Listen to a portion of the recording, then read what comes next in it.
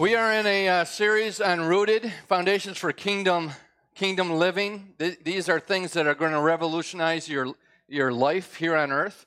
They're going to revolutionize your relationship with God, and they're going to revolutionize the way that you are able to minister and interact with other people in your life. If we just be doers of what we're hearing. If we believe and do. Amen? So let's pray. Heavenly Father, we just thank you. We thank you that you're a good God. We thank you that you are here in our midst.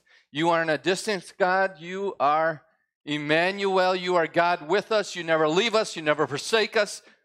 The God of love is in this place this morning. And Heavenly Father, love cannot be taught. It needs to be experienced. And we ask that you would open the eyes of our hearts, that we would experience the love, the tangible love of God this morning. It's something that only the Holy Spirit can bring revelation of, and so we receive that revelation of the love of God now in the mighty name of Jesus. Amen. Amen. So we've been talking about foundations, right? And that structures are only as good as their foundations. And each individual has a foundation in which their lives are built upon. Do you know that? You have a foundation in your life. And we talked about our root system. Our foundation is made up of our belief systems. And we have two types of belief systems. We have our theology and we have our philosophy. Every single person in here is a theologian. You have a belief system about God. Even an atheist has a belief system about God. And your theology, your belief system about God dictates your philosophy, how you see yourself and how you see the world. This is huge. And people they just live their life with not understanding this. That what you believe about God has an extreme influence, impact on every aspect of your life. Everyone lives their life through their theology and their philosophy, and it doesn't matter whether you realize it or not. It's how it is. In John chapter 8, verse 31, it says, "Then Jesus said to those Jews which believed on him, If ye continue in my word, then ye are my disciples indeed, and ye shall know the truth, and the truth shall make you free." For the last 2 weeks, we've studied on that parable that Jesus taught about the wise person and the foolish person. The wise person was someone that heard the word of God, and he was a what? A doer of the word of God. He not only heard the word of God, but he was a doer of the word of God. And by hearing the word of God and being a doer of the word of God, gave him a foundation in which he was able to build his house. And when the storms of life came against his house, it stood. But he says a foolish man was a man that heard the word of God, but wasn't a doer of the word of God. And what do we mean by doer? I mean, do we mean I got to get busy for God? No, they heard the word of God. They heard what Jesus said about God. They heard what God had to say about their life. And they received it, they believed it, and it became who they were. They lived it out. They lived it out. But the foolish man, there's foolish men hearing the word of God this morning. Hopefully we don't have any foolish men or women in here this morning. They hear the word of God, but they don't allow it to affect their theology. They don't allow it to affect their philosophy, and they build their house upon shaky sand, and when the storms of life come, great is its ruin. And Jesus is saying the exact same thing here. If you go through the Gospels, you can see him saying this over and over again. Believe what I say. Do what I say to do. This will lead to eternal life. Jesus said that a wise person is one that hears and lives according to the word of God. Here in John, he says that his disciples are those that believe on him and continue to dwell in his word. Then they will know the truth, and the truth will make them free. You see, truth is truth, no matter what. You believing it doesn't make it true. Truth is truth whether you believe it or not. But only to the extent of our knowing does it have the ability to free you. Until you know the truth, it can't set you free. And Jesus came to reveal truth to us. Again, this is another example of Jesus saying that his theology, what he declared, what he's shown about God, is true theology. Jesus is ultimate theology. And that his philosophy on life is the only ones that have the ability to free you and then empower you to withstand the storms of life in this world. It's amazing, and I shared this last week, but it's worth putting up on the slide this week. It's amazing how much bad theology, terrible science, and destructive philosophy came from people's reaction to their pain. There are so many people that have belief systems about God based on an experience that they had in their life. Our lives need a stronger foundation than our experiences. Our lives need a stronger foundation than our circumstances, because they can change, right? Some days you're up, some days you're down. We need something more eternal than just our daily experience. For they're not always truth. Your circumstances, your experiences aren't always truth. They might be facts, but the facts can change. The facts can change. But truth is eternal. Truth never, ever changes. Truth never changes. So what is truth? What is truth? In John chapter 18, verse 37, it says, "To this end was I born, and for this cause I came into the world, that I should bear witness unto the truth.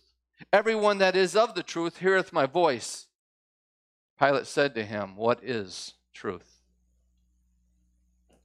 Truth came into the world to declare truth. Truth came into the world to reveal truth. And Pilate stared truth in the eye and did not recognize it. Jesus is truth. Jesus is the truth of God. We too can miss his truth. We too can miss truth by allowing many things that are not truth to become our foundation of life. Your truth, your theology of who God is will dictate every choice that you ever make in your life. Choices of your employment. And not only of your employment, but why do you work? Why do you do the things that you do? Most of us have never even thought about that. Most of us work because of fear. If I don't work, I'm not going to eat. Well, that's a miserable way to live. Right? Why do you do the things that you do? Why do you do the job you do? Why do you get up in the morning? Do you realize that your theology will dictate your philosophy and even give you a purpose for why you get up and go to work every morning? Choices on marriage and how you treat one another. Choices on how you raise your children, or why do we have children in the first place? Why do we even have children? There's so many people that don't want to bring children into the world. Why? Because they have a faulty theology. They don't realize what it means to have children, and what we're reproducing in the earth is the imprint of God. Choices on what you do with your time, what you do with your money, what you do with your resources, how you see and value people are based on your theology. Those have a faulty theology about God has very low value for life. How society should operate. Your theology and your philosophy will dictate how society should operate, and it is dictated completely by your belief about God. Jesus is truth. Jesus is the truth of God, and Jesus is the manifestation of the love of God, for God is love. For God so loved the world that he sent Jesus to be a manifestation of God's love. In Hebrews chapter 1, verse 1, it says, God, who in sundry times in diverse manners spake in time past to our fathers by the prophets, have in these last days spoken unto us by his Son, whom he hath appointed heir of all things, by whom also he made the worlds, whom being the brightness of his glory and the express image of his person. God has always been revealing himself to humanity. He spoke through the elders of Israel, and he spoke through the prophets of God, but the true expression of who he is only found in the person of Jesus. Jesus is God. Jesus is God. He is not eternal, but eternity lives within him. He is outside of eternity. He is. Eternity lives in him. He was never created. He's the uncreated one. All things were made by him and through him, and by him are all things held together. Apparently, this is news to most Christians. Because a recent survey taken of evangelicals said that 60% of Christians surveyed believe that Jesus is the highest created being by God. I think we got to get off our self-help type messages. When we as believers, as Christians, can you even call yourself a Christian if you don't believe that Jesus is God? That if you believe that Jesus was created by God, that there is a pecking order in the Trinity, that God the Father is on top, and then Jesus is a little lower than God the Father, and the Holy Spirit, he's spooky. I don't even know about him. No, it's all God. They're all God. They're all equal. 3, 1, manifested in different personalities, different aspects. It's amazing. But Christians don't understand this. They don't believe this. And we wonder why we're so screwed up. We got to stop teaching self-help messages and turn to the one that can give us help, which is Jesus. Look at this. In John chapter 14, verse 9, it says, Jesus said to him, have I been with you so long, and yet you have not known me, Philip? According to that survey, this could be said to the church. Have I been with you so long that you don't even know who I am? He who has seen me has seen the Father. So how can you say, show us the Father? Do you know what this is saying? This is saying if you want to know who God is, look at Jesus. Don't worry, I'm going to offend you here pretty soon. Because you're all agreeing with me right now, but I'm going to say something that's going to make you tilt a little bit here in a second. Look to Jesus. If you want to know the Father, if you want to see the Father, if you want to know what he is like, who are we to look at? We are to look at Jesus. In John chapter 6, verse 46 says, no one has seen the Father except the one who is from God. Only he has seen the Father. No one has ever seen God. No one has ever understood God except the one that is from God and is God. And then in John chapter 1, verse 18, it says, no one has ever seen God. The only Son who is truly God and is close to the Father has shown us what God is like. Do you know what this is saying? No one has known God but Jesus.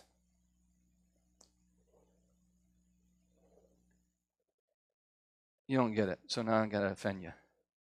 This is saying that Abraham did not know God. He did not have perfect understanding of who God was through his experience. This means that Moses did not see God. So we can't have perfect knowledge of God by his experience. David did not know God, so that we can't have perfect knowledge of who God is through his experience. Elijah did not know God. Elisha did not know God. The prophets did not see God, so we cannot know God perfect through their experience. How many times I've heard, I'm preaching out of the covenant of Jesus Christ, and someone says, yeah, but Moses said this. Oh, yeah, but Elijah said this. Oh, but it says this back in the Old Testament. Let's use a page from God the Father. They were on the Mount of Transfiguration, and they fell asleep. Sounds like Sunday morning. They fell asleep, and they woke up, and there was a bright light, a blinding light. And Peter and James and John, they seen Jesus standing there, and there was Moses, and there was Elijah. And Peter opens his big mouth and says, let's do something. Let's build 3 tabernacles so we can live here. We can dwell here forever. Let's build a tabernacle for Moses. Let's build a tabernacle for Elijah. Let's build a tabernacle for Jesus. And immediately they were taken away, and a voice from heaven said, this is my son. Hear ye him. Jesus is God. And anything, any doctrine, any theology that you have that does not look like Jesus Christ is a false doctrine, and it's a faulty theology. Jesus is God. Jesus is God. And so many of us have such screwed up theologies because we don't focus on Jesus. We focus on anything but Jesus. Jesus is the end of the story. He is the climax. Truth can only be known about God through Jesus Christ, for he is God. So if we want to know what God is like, we need to look to Jesus.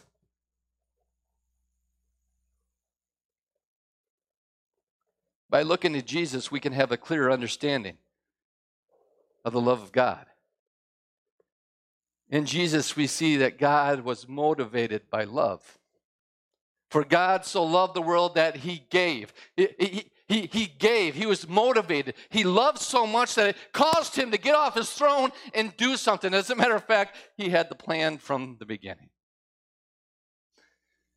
He wasn't caught off guard. We were created out of his love, and we were redeemed by that same love. In Jesus, we see that God is motivated by love.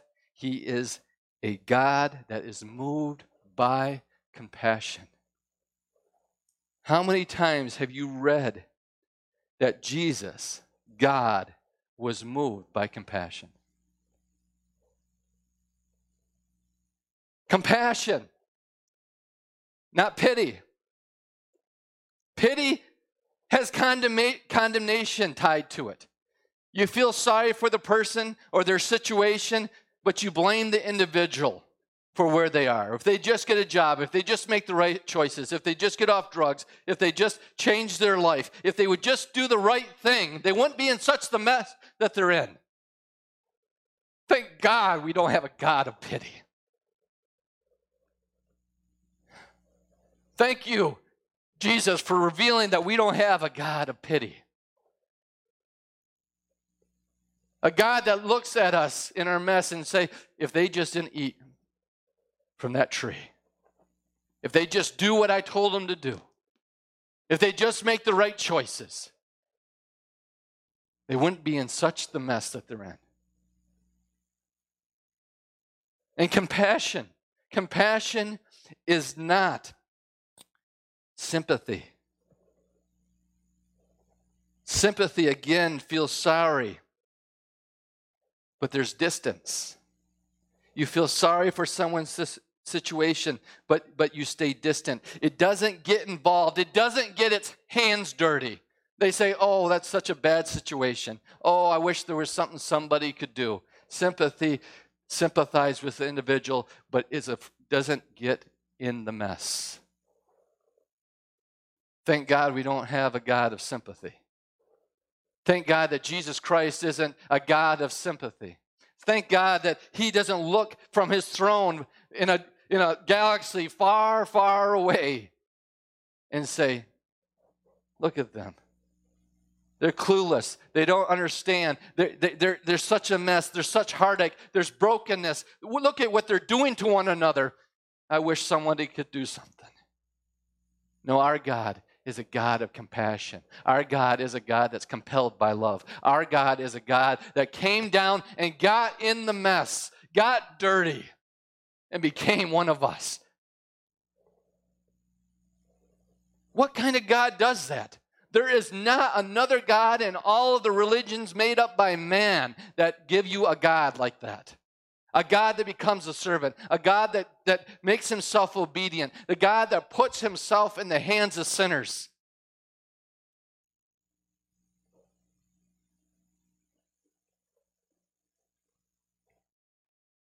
But you can't look at Jesus and have a theology of pity. You can't look at Jesus and have a theology of sympathy. He reveals that God is a God of compassion. The compassion of Jesus is the compassion of Almighty God. You can't look at Jesus and see him moved by compassion and say, well, that was just Jesus. No, that's Almighty God. If you've seen him, you've seen the heart of the Father. Don't ever be so foolish to confuse his passion with our compassion for one another. We must not be so silly to compare our thin, wavering, moody, dependent on smooth circumstances, human compassion with Jesus's, for he is God as well as man. When you read in the gospel that Jesus was moved by compassion, it is saying his guts were wrenched, his heart was torn open, the most vulnerable part of his being laid bare. The ground of all being shook. The source of all life trembled. The heart of love burst open. That is what it means when we read the simple phrase, he was moved by compassion. In Matthew 18:27, it says, then the master of the servant was moved with compassion, released him, and forgave him the debt. We know this. This is the parable that Jesus told about the man that had owed a debt that he was unable to pay back. It says that the master was moved by compassion and forgave him of all his debt. We have forgiveness through the compassion of God. Have you experienced the compassion of God's forgiveness? That he's forgiven you of all your debt? Past?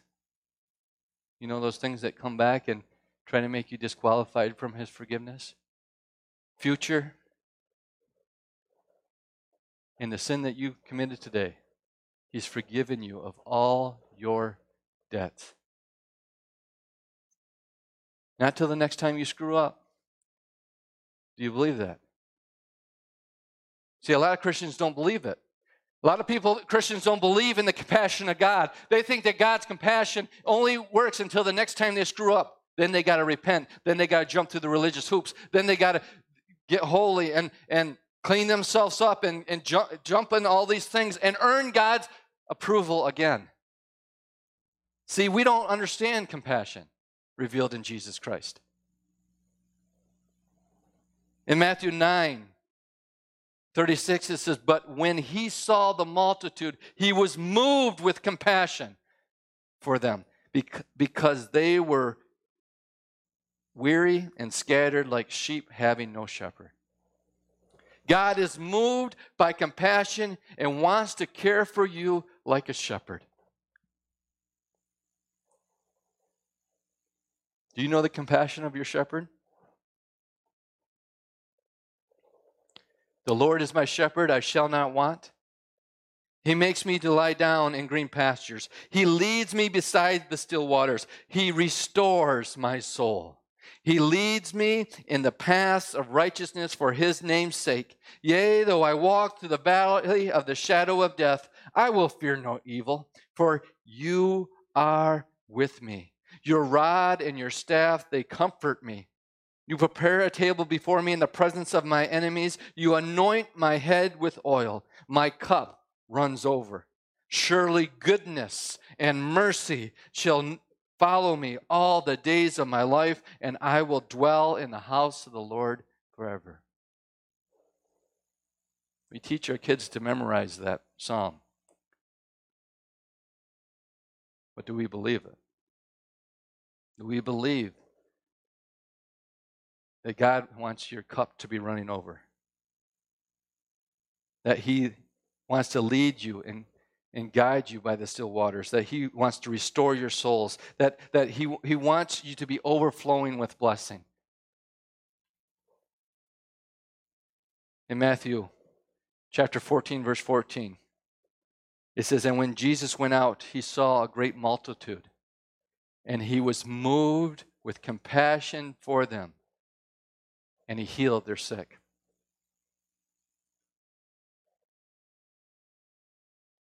How many reasons have you negotiated with God on why he should heal you? How many promises have you made? Jesus healed by compassion. Oh God, it'll be a great testimony. Oh God, you're going to get the glory. Oh God, all this is going to happen. And we think that we have to find a reason for God to heal us because we don't believe he loves us. We don't believe that he'll heal you just because he loves you. And if you don't believe that God loves you, how can you have faith? How can you have faith? You can quote all the scriptures you want, but if you don't really believe deep down in your core of your being that God loves you and he wants to do good for you just based on that alone, listen to the things that we say, the bargaining chips that we make. Jesus was moved by compassion. He was moved by love to heal. And we don't believe that. We believe that God has an alternative motive. That God's up on his throne and he's so little that he's thinking, well, what can I do today to make people believe that I'm real? What can I do today to bring myself glory in the earth? Do you really think God is like that? You've made a God in your own image. God doesn't need a thing from you. He doesn't need anything from you. We need from him. We are dependent on him. He is not dependent on us. He's a God of compassion. He's moved by love. In Matthew chapter 15, verse 32, it says, "Now Jesus called his disciples to him and said, I have compassion on the multitude, because they have now continued with me 3 days and have nothing to eat. And I do not want to send them away hungry, lest they faint in the way." Do you know the God that compassionately wants to provide for your needs? You know, we talk about tithing, we talk about sowing, talk about giving. Do you know that that's actually just a reflection of the love of God? Hopefully, it's a reflection of God gave to me. God is my source. God is my provider. I want to reflect that in the world. I want to reflect that in the world. Hopefully you're not saying, well, if I give today, then I force God to bless me. You'd be surprised how many people think that way, though. God gives. He sends the rain on the just and on the unjust. And do you know the rain is a good thing? He was talking to farmers. He says, I send the rain to good people, I send the rain to bad people. If God pulled away his blessing upon this earth, we'd be doomed.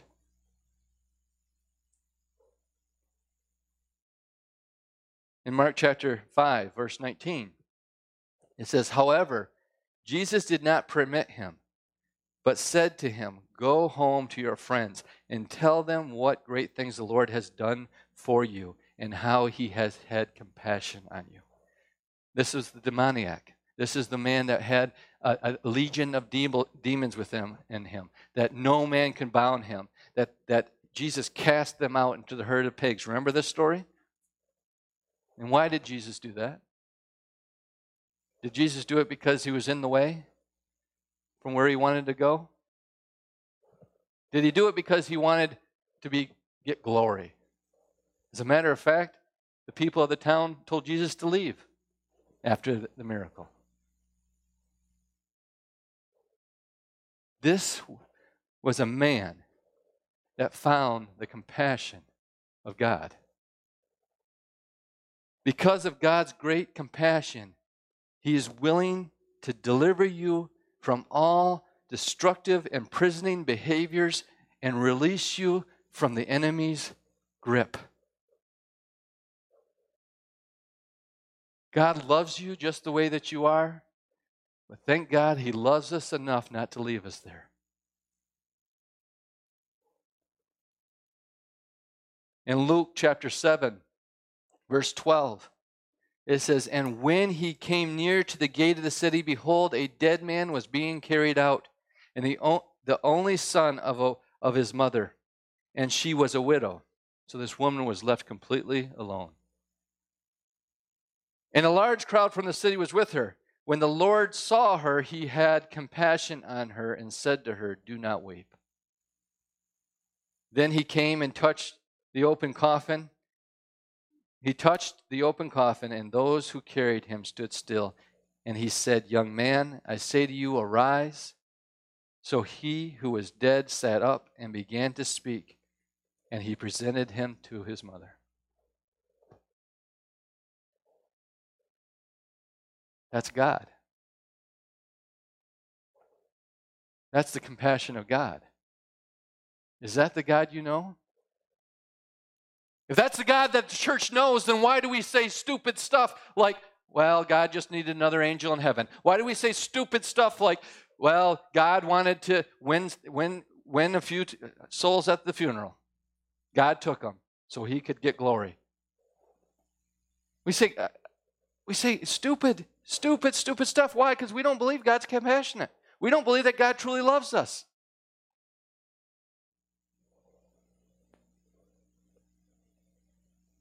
Don't be fooled into the idea that Jesus did things to bring glory to God. Even though that was the result. Don't be duped into believing that Jesus did these things, that people would believe that he was the Messiah, even though people did. Time after time, there was one reason and one reason only that Jesus did the things that he did. Jesus did the things he did because he was moved by compassion, the compassion of God.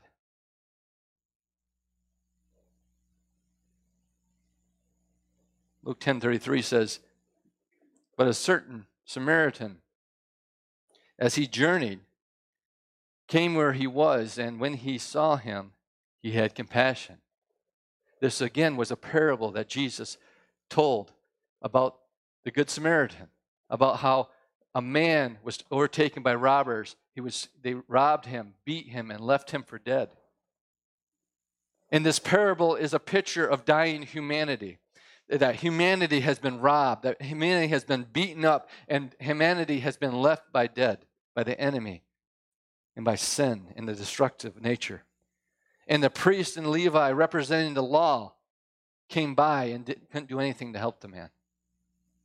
But a Samaritan, one that was in the flesh, part Jew and part Gentile, representing Jesus Christ, that was fully man and fully God, came and rescued the man, healed the man, took care of the man. And the reason why he did it is because he was moved by compassion. Jesus wants to restore humanity because he's moved by compassion. In Luke chapter 15, verse 20, it says, "And he rose and came to his father, but he was still a great way off. His father saw him and had compassion, and he ran and fell on his neck and kissed him." This is the story of the prodigal son. Jesus revealing the good father that is always looking, searching the horizon for his loved ones to come home.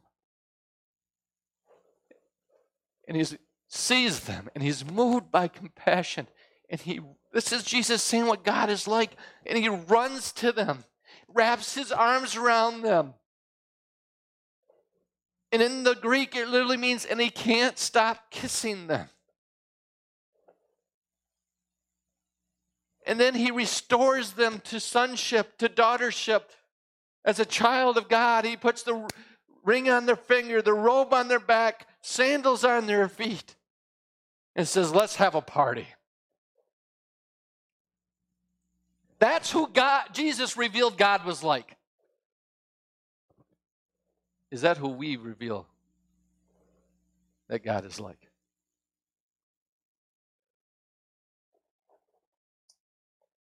The Christian life does not make sense unless in the depths of our beings we believe that Jesus not only knows what hurts us, but in his knowing still seeks us out.